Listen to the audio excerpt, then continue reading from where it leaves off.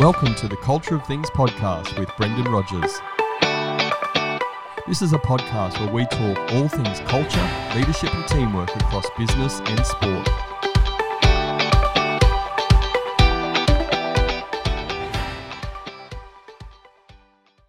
Hello everybody, I'm Brendan Rogers, the host of the Culture of Things podcast. This is episode 29. Today I'm talking with Peter Strohkorb. Peter is the owner and director of Peter Strohkorb Advisory. After 20 plus years in the corporate sector working for companies like Sony, 3M, Canon, Sciences Corporation and Dell, Peter wanted a change. He had experienced a number of mistakes that small, medium and large businesses make when trying to accelerate their sales results. So he set himself the task to develop and offer solutions to remedy these mistakes. Hence, he founded his advisory service, specialising in sales acceleration and Smarketing for the tech, IT and services sector in Australia, USA, Asia Pacific and Europe. Peter has developed a structured sales and marketing productivity framework to help your sales and marketing resources work together more effectively. This approach drives sales revenue growth, enhances your customer experience and lifts employee engagement. Peter is the author of 2 books, The One Team Method, How to Boost Big Business, and Smarketing, Sell Smarter, Not Harder. He's a non-executive director sitting on several company advisory boards and is a graduate from the Macquarie Graduate School of Management and Australian Institute of Company Directors. The focus of our conversation today is Smarketing, how sales and marketing must collaborate and work as a team to achieve success. Peter, welcome to the Culture of Things podcast. Thank you, Brendan. It's great to be here. Mate, let's dive straight into this. This is a really, for me, an interesting topic because we've talked a lot about culture and teamwork and performance on the Culture of Things podcast. That's the nature of what we talk about. But this is taking a slightly different slant on things. We're talking that, but in relation to sales and marketing working together as a team. So how about just to start, give us a bit of an overview of your journey in this corporate sector and what's brought you to where you are today and really what drove you to love this sort of sales and marketing sector. Look, thanks, Brendan. And thanks for the great intro as well. You've basically said everything. Look, just to answer your question, as you said, I spent 20 years in the corporate sector working for some very large organizations. And it just bugged me that no matter where I went, there was a real disconnect between the sales team and the marketing team. And one of my clients gave me this line. He said that there's a disconnect between sales and marketing, and the larger the organization, the larger the gap. And it's really true. Once they become big and they have a separate team of marketers versus a separate team of salespeople and sales leaders, it's just phenomenal how they stop talking to each other. So what I did was I thought this is such a common problem. There must be a common solution to it. And I spent actually quite a few months, like 6 months, researching online whether there's any specific structured programs to resolve the situation, and I found none. Then I reached out to Neil Rackham. You might know Neil. He's the inventor of spin selling. This is going back to last century now, but he's still around. And I asked him, because he's such a seasoned professional in that space, and he said, no, most people just have the CEO say, guys, just work it out, just collaborate better, but there's no structured program. And so I felt that because this is such a ubiquitous problem, that I need to create a structured program for it. And that's how I developed the Smarketing and the One Team Method programs. And I made it the subject of my first and second book. I guess what I just want to point out there, so many people, we come across these problems. You saw this problem in sales and marketing, the disconnect, the silos, I guess we could say. And as the organisation got bigger, it got worse. But what was it for you that, a lot of people will see things, but they won't actually do anything about it. They'll just maybe complain a little bit more. You've taken some action. So there must be something around sales and marketing that you really, is driving that passion to actually resolve this issue and for you to add value to organisations in this area. Yeah, well, Brendan, it's simple. It's because I lived through it. During my 20 years, I spent time as a sales leader and as a marketing leader. And it was terrible how, when I was on the sales side, how marketing didn't really support our objectives and didn't really give us the tools that we needed to be successful. Yet, when I was in marketing, we tried really hard to give the salespeople what they needed, but they just didn't care, really, because they had lost so much faith prior to me coming on board as a marketer. In marketing, they just thought, no, we'll do it ourselves. Thanks very much. And so this really created a terrible environment of an atmosphere of finger pointing and blame shifting that was really destructive to the culture of the organization. And that's really what I'm trying to remedy, the impact it has on people and on the performance of businesses. How about you now tell us this term Smarketing, which you've trademarked, so sales and marketing coming together and working as a team. What is Smarketing? Well, it's basically bringing the two disciplines back together again to help them collaborate for mutual benefit. And I talk about that everybody wins. If sales lets marketing know what they need to perform better from them, then marketing can make a much better informed decision in terms of what collateral, what product, what media, what events to provide that actually help sales to connect with their target audience. At the same time, that material gets shared between sales and the customer, and sales gets immediate feedback from the customer in terms of what they like, what they don't like. So why wouldn't they feed it back to marketing and say, look, this is what the customer liked about this podcast or this white paper, and then marketing again, can make a much better informed decision in terms of how to support sales. Equally, marketing does market research and customer surveys, and then it should feedback back to sales as well, so that sales can have a better sales engagement with the audience. And so what I say is that if marketing helps sales and sales helps marketing to do better, everybody wins. Marketing wins, sales wins, and the customer wins because they get a much better and more consistent customer experience from both the sales side and the marketing side. Mate, it makes perfect sense in what you're saying to me. Do you want to just define, I guess, in the normal sense, how people, what is sales and what is marketing? And then how do you connect these two together to actually achieve what you've just spoken about?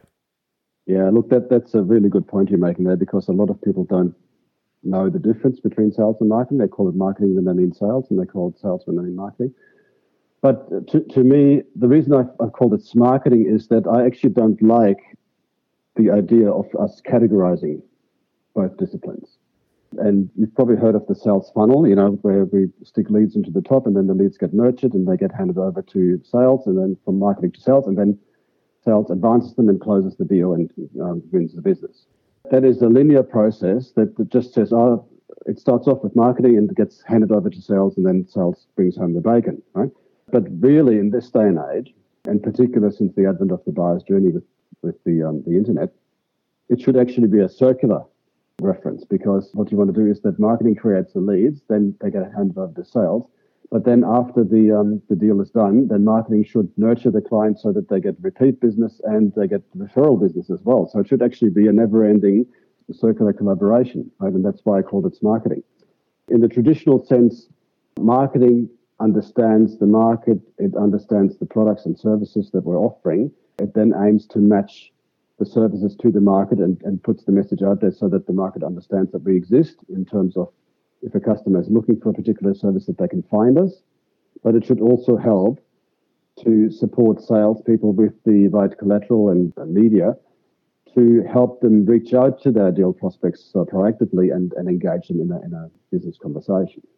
Whereas it's not up to marketing to then close the transaction, that's up to sales. So in the traditional sense, marketing should prepare the ground for the salespeople to then succeed on. And I say that marketing really exists to create an environment where sales can occur. You're a pretty logical guy, and every time we speak, I think, Peter's pretty logical. And what you've just explained to me in my mind is very logical. So the question that comes out is, why wouldn't people do what you're saying? Bring sales and marketing together?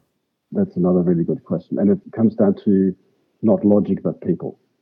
And what I mean by that is that there's a real inertia in a lot of businesses, and particularly in large business, that's basically based on the 7 most dangerous words in business.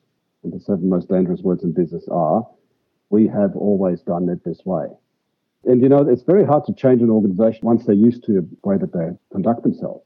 So when I reach out to salespeople and say, I'd like to help you work better with marketing, they go, mate, I've got the end of the month coming up, or the end of the quarter. I don't have time to talk to marketing. You talk to marketing, right?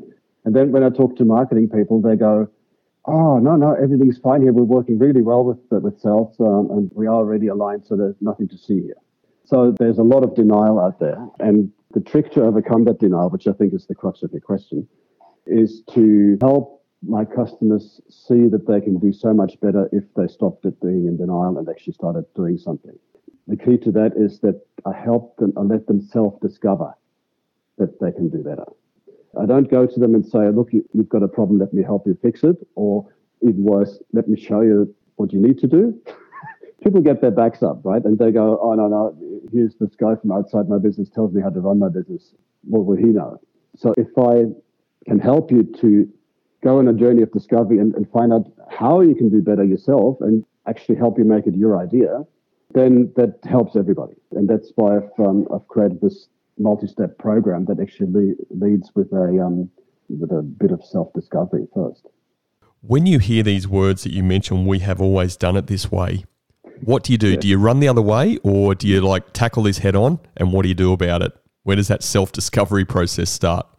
If you rely on an individual, either on the sales side or on the marketing side, to drive organizational change, behavioral change, and even cultural change, you're on a bit of a hiding to nowhere. Where do sales and marketing come together is wherever they report up to.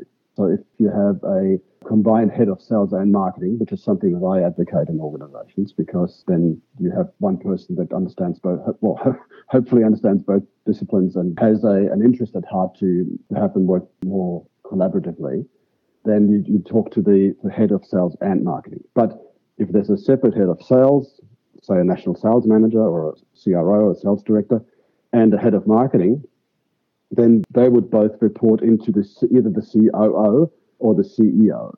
And really, wherever they come together, whether it's the CEO or the head of sales and marketing, they need to make a decision that they want to do better. I can lead the horse to water, I can't make them drink. That's where I aim then for them to have a bit of a self-discovery so they can go, wow, I didn't know that. We can actually do much better. These will be the positive business outcomes if we do that. And here's how we can go about it. And by the way, it was my idea, so I'm looking good now. It's a good point, mate. And that self-discovery, again, just tapping into that. I understand what you're saying about going to the connecting point, whether that's a CEO or whether there's a sales and marketing manager, director, whatever. What process do you follow or line of questioning to really get them moving on that self-discovery process? Because it's really, again, you referred to the word change. It's a real change management and a really change of mindset. Like I said, going back to that question, we've always done it this way. That's a real challenge to do it. So can you talk us through a little bit about how that works for you and what you do to start that change of mindset process? Yeah, absolutely. And actually, I avoid the word change when I talk about Smarketing. I'm just mentioning it to you because it's just the two of us here, right? Yeah. I think so. I talk about how can you do better, how can you lift sales performance, how can you lift marketing performance, and how can you lift the customer experience as well. So you've got to bring it back to some quite practical things that you can do. And what could you look at in an organization? And so that you could say, duh, why aren't we doing that already? And for that purpose, and again, talking about the self-discovery, I've actually got a free Smarketing checklist that's available on my website. If you look at the Smarketing tab at peterstrohkorb.com, you scroll about halfway through and there'll be the marketing test that you can do just by yourself, for yourself, without me, free of charge. You don't need to leave your email address or anything there. And it asks you a few simple questions and you just answer them with yes and no, and you get your Smarketing score. I encourage any one of your listeners to go to peterstrohkorb.com/Smarketing and have a look at this test. And the questions that it asks, for example, are, is it easy for the sales force to find specific marketing collateral? Yes or no? Or marketing has a good understanding of what marketing material is being used by the high-performing salespeople and how they use it. Marketing has insight into the sales forecast. Marketing consults with sales in the creation and management of sales lead generation campaigns, yes or no? So I'm just asking some very simple questions about, are you doing this currently? And the outcome I'm looking for is that they go, we're not doing that currently, but it makes sense. Why aren't we doing it? And so I want them to have this, as I keep calling it, self-discovery, where they go, what else don't I know? What else should I look out for? Let's ask Peter. That's the trick then for them to be their idea to want to know more. As I said before, I can lead the horse to water, but they've got to drink. And I can't go and say, you're doing everything wrong, let me show you how to do it. That just doesn't work. I need to take these baby steps to introduce them to the subject and say, why should I even be interested? What's in it for me? What's the outcome? And the outcome is that firstly, your business will improve, your sales will increase, your profits will go up, and it'll be a much nicer working environment because everybody collaborates instead of pointing the finger. But also, if it was my idea and I'm improving the business, it makes me look good personally. So there's something in it for the organization as well as something in it for me as a person and as an employee. I just want to stick on this self-discovery side, but I want to point the finger at you a little bit. You mentioned earlier that you've been sales and marketing, you've got enormous experience in that space, and that says that, like any of us, we've all screwed up a bit. So in your own journey of self-discovery and what's brought you to putting Smarketing and the One Team method together, tell us a bit about your own screw-ups. Where do I start? When I led the marketing team at a very large multinational organization in the tech sector, we thought we wanted to work more collaboratively with the sales force. And the sales force were on one level in this high-rise building, and the marketing team was on another level. So the problem was that we wouldn't even meet in the hallway. We were actually separated through physical distancing. So we wanted to come up, we as a team, as a marketing team, we wanted to come up with a way that we could better interact with marketing. And we started out with a bit of ideation. What if? How could we go about it? And because we wanted to make it a team exercise, we said, okay, let's work together as a team on a mind map, just to put all the aspects and perspectives into one picture so that we could then plan around and address. And we created this mind map, and it was pretty large because, we got lots of input from lots of different people, and the bubbles were there. And you know what a mind map looks like, right? The central theme in the middle, yep. And then you have the supporting themes on the outside, and then the sub-themes again. And so it blows out from one big bubble in the middle to ever smaller bubbles the further out you go. And we took this to the sales team, to the sales leaders, and who said, oh, great, you want to collaborate better with sales? That's great. But then when they showed it to their reports, so the sales leader showed it to the sales reps, the reps were uninitiated. That was our mistake, that we didn't actually introduce them to the journey. We just showed them what we had done. And what they did was this. I was quite offended at the time, but now I can laugh about it. They said, mate, that just looks like a whole bunch of sperm. And we were so disheartened because we put our heart and soul into this thing, saying that we really want to help. Here's us putting ourselves on a map, and they go, oh gosh, like I said, I can laugh about it now. At the time, I was pretty horrified. What was your learning you took from that, mate, on reflection? Well, don't rely on any leader to introduce the subject on their own to their reports. Make it part of the program that there is an introduction into what we're doing, why we're doing it, what's in it for you, and what are the steps. So don't just say, mate, can you show this to your guys and tell us what they think? If you want to stop doing things the way we've always done them, then you've got to say why. And you've got to promise a benefit that once they go through that exercise, through that journey, that there will actually be a better outcome at the end of it. And it's the same thing with any change management. If you get a new CRM system, people will be reluctant to use it if it's imposed on them. Whereas introduced as a tool that's not going to be a big brother to the sales reps, but will actually be a sales support tool, then they'll embrace it. If they feel like it's going to make them redundant because all my secrets and all my conversations and all my contacts will be in the CRM, and if I leave the organization, I can't take them with me, or they will stay there, then I'd be more inclined to say, look, I'm not telling you anything because that's my IP and that's my job security right there. So unless you tell people why they should do it and what's in it for them before you do it, it's not going to happen.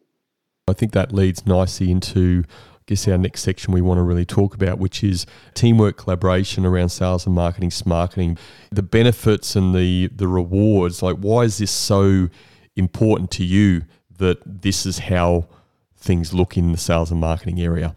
Yeah, of course. There's probably 6 or 7 points that make it worthwhile, and they are: if you get people working together collaboratively, then that creates a much nicer work environment for everybody to thrive in. I'd rather work in an environment where people are trying to help me than where people are trying to point the finger at me and blame me. With that, then, you get a much higher caliber of staff joining the organization because the high performers have a choice of employer. They will go where they can actually shine the most, and they can maybe make the most money, or they can be the most successful. And of course, in a collaborative environment, they're going to be more successful than in one that's more finger pointing. So a more collaborative work environment will actually attract a higher caliber of staff. With that, then, you get higher productivity and less waste.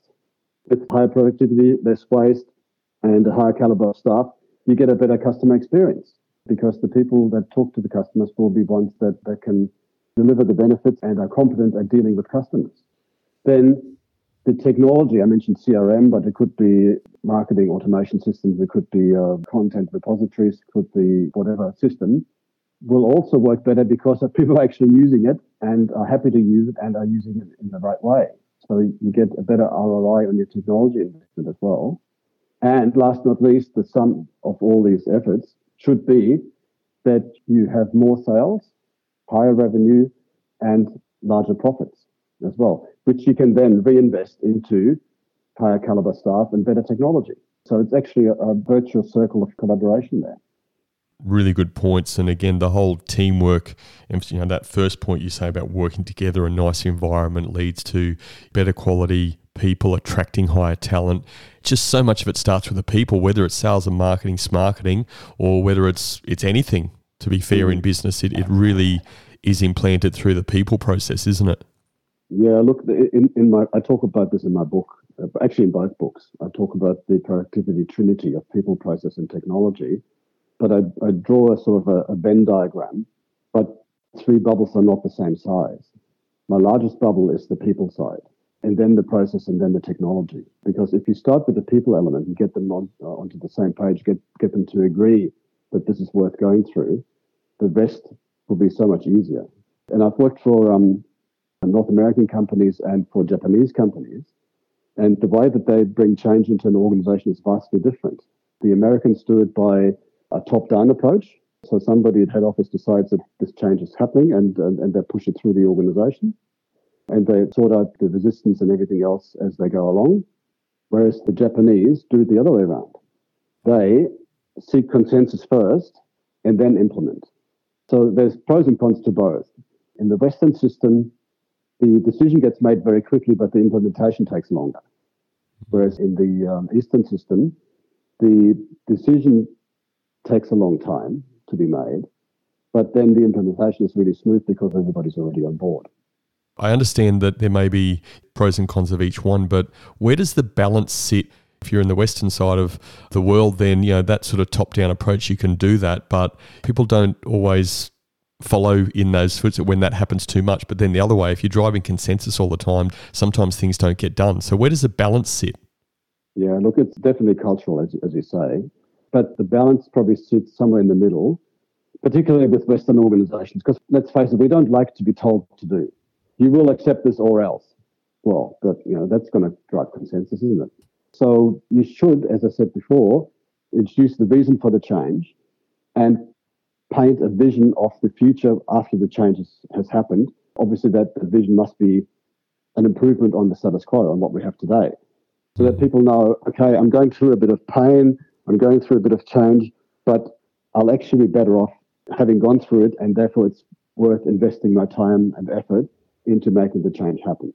You've got to bring people on board first before you make the change. It doesn't work if you impose it on them. How about you tell us, again, you spent a fair bit of time in this game. Maybe you can give us one or two success stories just so that people can relate to actually this is how it works in real life in an operation and the outcomes from that. I'll give you two examples, one from a SME startup and another one from a national corporate organization. So the SME startup was basically, when I met them, was 2 years old. They work in the energy advisory sector, and they had geographically displaced sales and marketing teams. So the marketing team was in Brisbane, the sales team was in Sydney, and they had very low alignment between the two and very low respect between the two, because Sydney would say, well, what would the people in Brisbane know? And Brisbane tried to tell the Sydney people that they could charge a lot higher prices in Sydney for the services that this company was offering. And as a result of that, the sales targets weren't met, and the startup investors were getting a bit antsy. So they had what we call disenchanted investors. They're actually getting quite nervous about their investment in this company. They weren't seeing the returns that they were looking for. After 6 weeks of working with the CEO and with the sales and marketing teams, this is how the CEO described the situation after. So I'm quoting his exact words. He said, "Thanks to your method, we were able to improve our margins move into a higher customer segment, and record the same amount of sales revenue in 2 weeks that had previously taken us 6 months to generate. So they made more money in 2 weeks than they did in the previous 6 months, simply because the two teams were working together more effectively. And the reason that they made more in 2 weeks than in 6 months was that they got their largest deal ever right after the intervention, right after they went through my method. And it was a big deal in Sydney, and they were charging the higher prices that Brisbane had always demanded that they do. And they got the deal, and that was the largest deal in their history at that time. And it was more than they had generated in the previous 6 months. That goes to show that the problem exists in smaller organizations as well, and that the method works in SMEs just as much as in multinationals. Speaking of which, I'll talk about this other company. Now, this is a $500 million Australian energy company. So just coincidentally that they're both in the energy sector, it's got nothing to do with the method. They're large. So they had a separate sales team and a separate marketing team, a sales force that goes both B2B and B2C. And they had a call center in Tasmania that was completely disengaged from the mainland. They felt like they were the poor cousins. They were engaged in a weekly phone call, but it was all one way. You will do this and you will do that. So I had breakfast with the CEO of this company because I was introduced to them. And he said to me over breakfast, he said, "Peter, there's something amiss between my sales and marketing teams. I don't know, I can't quite put my finger on it, but they're not working together really well." And so he said, "Can you have a look at it?" So with support of the CEO, I brought the sales and marketing leaders onto a journey. We did the self-discovery. So we started off with a Smarketing test, and we did what I call a 360-degree review. And that involves looking at what does sales think of marketing, what does marketing think of sales, and how does it reflect on the customers? What do the customers think of what they see on the website versus what they hear from a rep? So this is why I call it 360 degrees in the real sense, because it now involves your sales, your marketing teams, and your customers. Because if you don't take the pulse of the customer, don't listen to the voice of the customers, you're only getting an internal picture. You don't really get the real sentiment at the point of where it matters, namely with the customer. So that's where the one team method is very different. It's not just looking at an intra-organizational perspective. It actually takes a holistic perspective in terms of the customer environment, the whole ecosystem. After that, the CEO decided at my recommendation that they would hire a combined head of sales and marketing, so a person that would lead up both disciplines. The trick was, of course, to find somebody who is competent in both sales and in marketing, because if you get a total sales leader and put marketing under them, they will think that marketing is only good for leads. Whereas if you have a marketer running a sales team, then they will care more about the brand than about the sales results. So it needs to be somebody that actually is equally versed in both disciplines and understands and can talk to both parties. It took us a little while to find this person, but the CEO then hired this lady who took over the management of both sales and marketing. We worked together for 6 months. After 6 months, they had their best ever sales month. They had more engaged staff, happier customers, and this head of sales and marketing has recently been appointed as the CEO of the entire organization. There's one thing that really stands out for me. I'm a passionate Queenslander. That first example, it sounds like Queensland won the state of origin battle. Is that right? They did. It's true, because they were not very well respected by the New South Wales sales-based sales team. They weren't believed. They said, "No, Sydney is too competitive. There's no way we can charge these prices down here." But by getting them to talk to each other in a collaborative way and with mutual understanding, they tried out, and lo and behold, it succeeded. So yes, it was like Queensland winning the state of origin, but also in a way, New South Wales won as well. That's the outcome that you want to achieve, that both parties gain. Both parties feel like they're getting something better, they're winning. The moral of the story is that even Queenslanders and New South Welshmen can work together really, really well and as a team and achieve great outcomes. Yes, and I had actually not thought of it as. It's probably my sporting competitive nature coming in, mate. Yeah. Well, next will be the Bledisloe Cup, I guess, if we'll do the... Not far away. Not far away. Not far away. Mate, let's move on. How about you just give us a bit of an overview of the one team method, Smarketing, a little bit of detail about what it's about. So it's quite simple. You've got to start with baby steps to bring everybody on the same page. So we start off with this Smarketing self-assessment test. And as I said, if you go to peterstrohkorb.com/Smarketing, you find the test there. It will ask you a set of questions. I think there's 8 or 10 questions there. You answer them with yes or no. And it will actually give you your personal Smarketing score. So the Smarketing score is the score out of 100 points. And it tells you how well you are aligned in terms of the sales and marketing effort.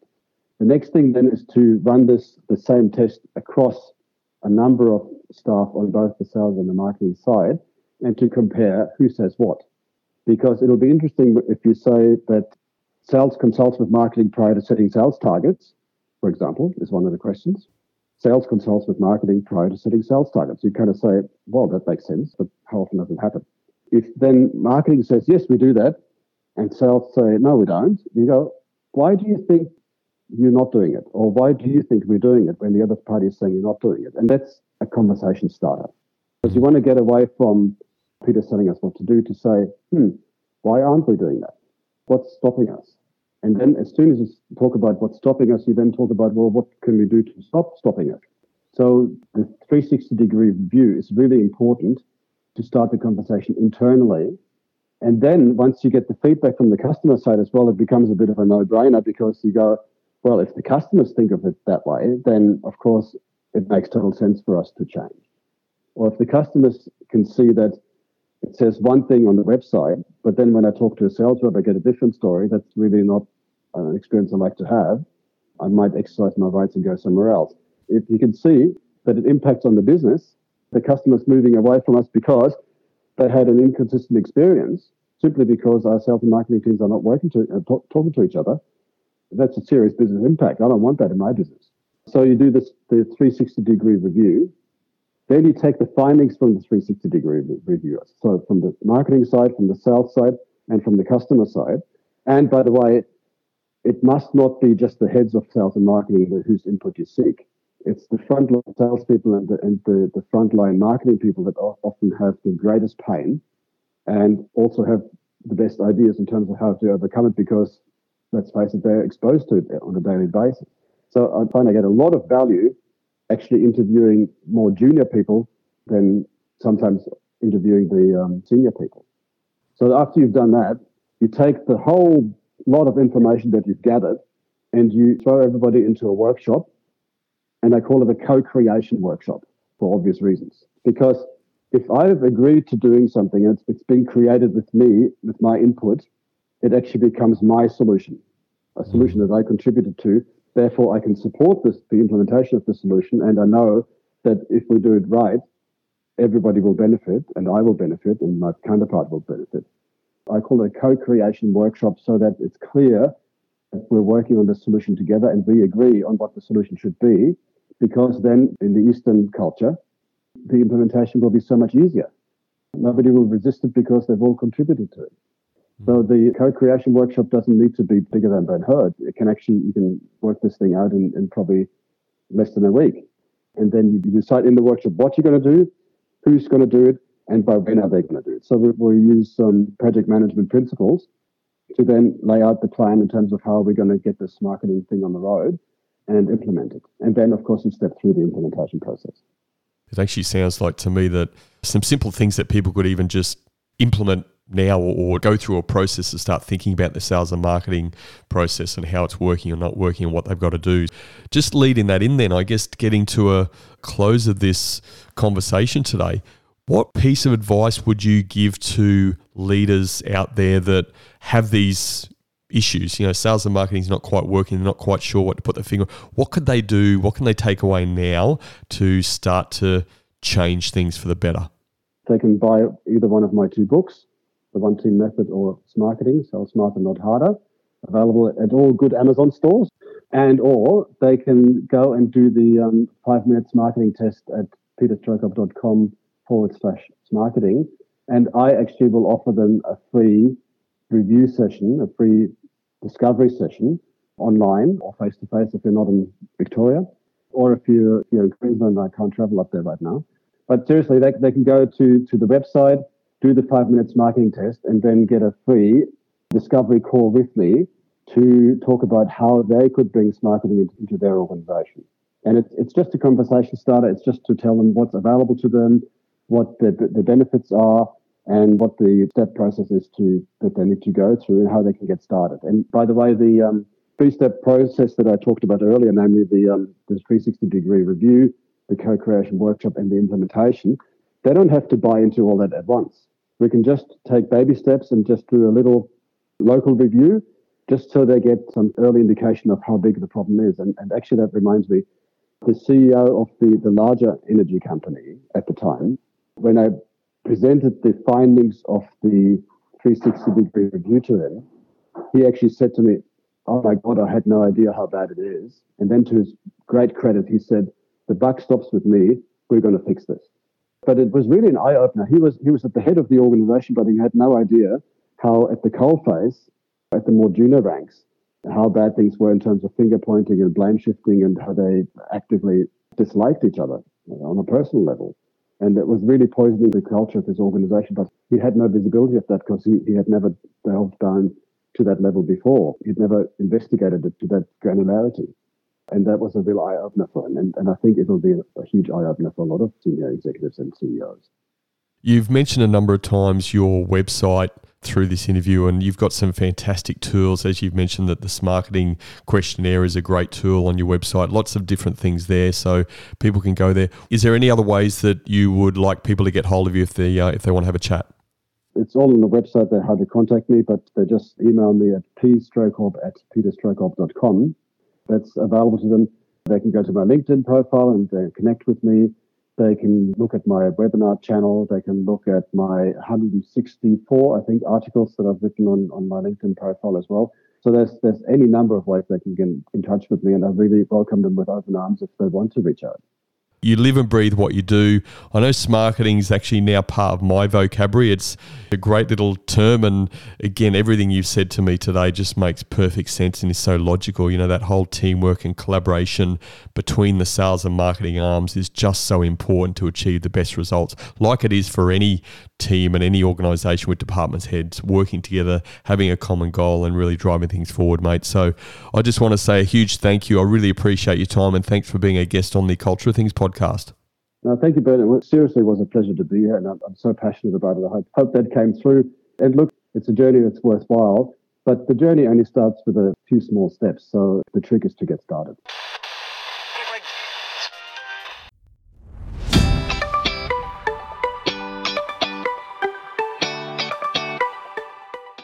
Smarketing is such a simple and logical approach. Bringing two important disciplines together that should be working hand in hand, in my view, is a no-brainer.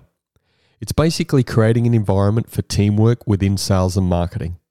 That definitely should be a no-brainer. The benefits of Smarketing teamwork are clear and were shared by Peter. If people work together collaboratively, it creates a better work environment. This will encourage a higher caliber of people to join the company, which will lead to higher productivity and less waste, resulting in a better customer experience. Also, technology will work better because people will use it and understand the benefits of using it, leading to more sales, higher revenue, and larger profits, which in turn you can reinvest in people, process, and technology. These were my 3 key takeaways from my conversation with Peter. My first key takeaway: a common goal will remove silos. Silos in organizations are really the antichrist of teamwork. The concept of Smarketing brings sales and marketing together and provides the opportunity for these two disciplines to work together as a team. Having a leader responsible for the Smarketing department and driving a common goal creates greater collaboration and will remove silos. My second key takeaway: leaders guide and coach self-discovery. Peter said it a number of times. It's not about him telling leaders what to do. It's about taking them on a journey of self-discovery, getting them to realize what they can do better and how they can do it. When this point is reached, Coaching through questions provides a level of engagement and ownership where change has a greater chance of success. My third key takeaway: people are always the most important. As I prefer to say, look after the right people and the right people will look after your business. Peter talked about what he calls the productivity trinity: people, process, and technology, with people being the most important cog in Smarketing. Show genuine care for people, they will feel valued, and anything can be achieved. Even if a change seems logical, like Smarketing, it's people and ego that can stop it happening. So in summary, my 3 key takeaways were: a common goal will remove silos. Leaders guide and coach self-discovery. People are always the most important. If you have any questions or feedback about this episode, please feel free to send me a message at brendan@brendanrogers.com.au. Thank you for listening. Stay safe. Until next time. Thank you for listening to the Culture of Things podcast with Brendan Rogers. Please visit brendanrogers.com.au to access the show notes. If you love the Culture of Things podcast, please subscribe, rate and give a review on Apple Podcasts. And remember, a healthy culture is your competitive advantage.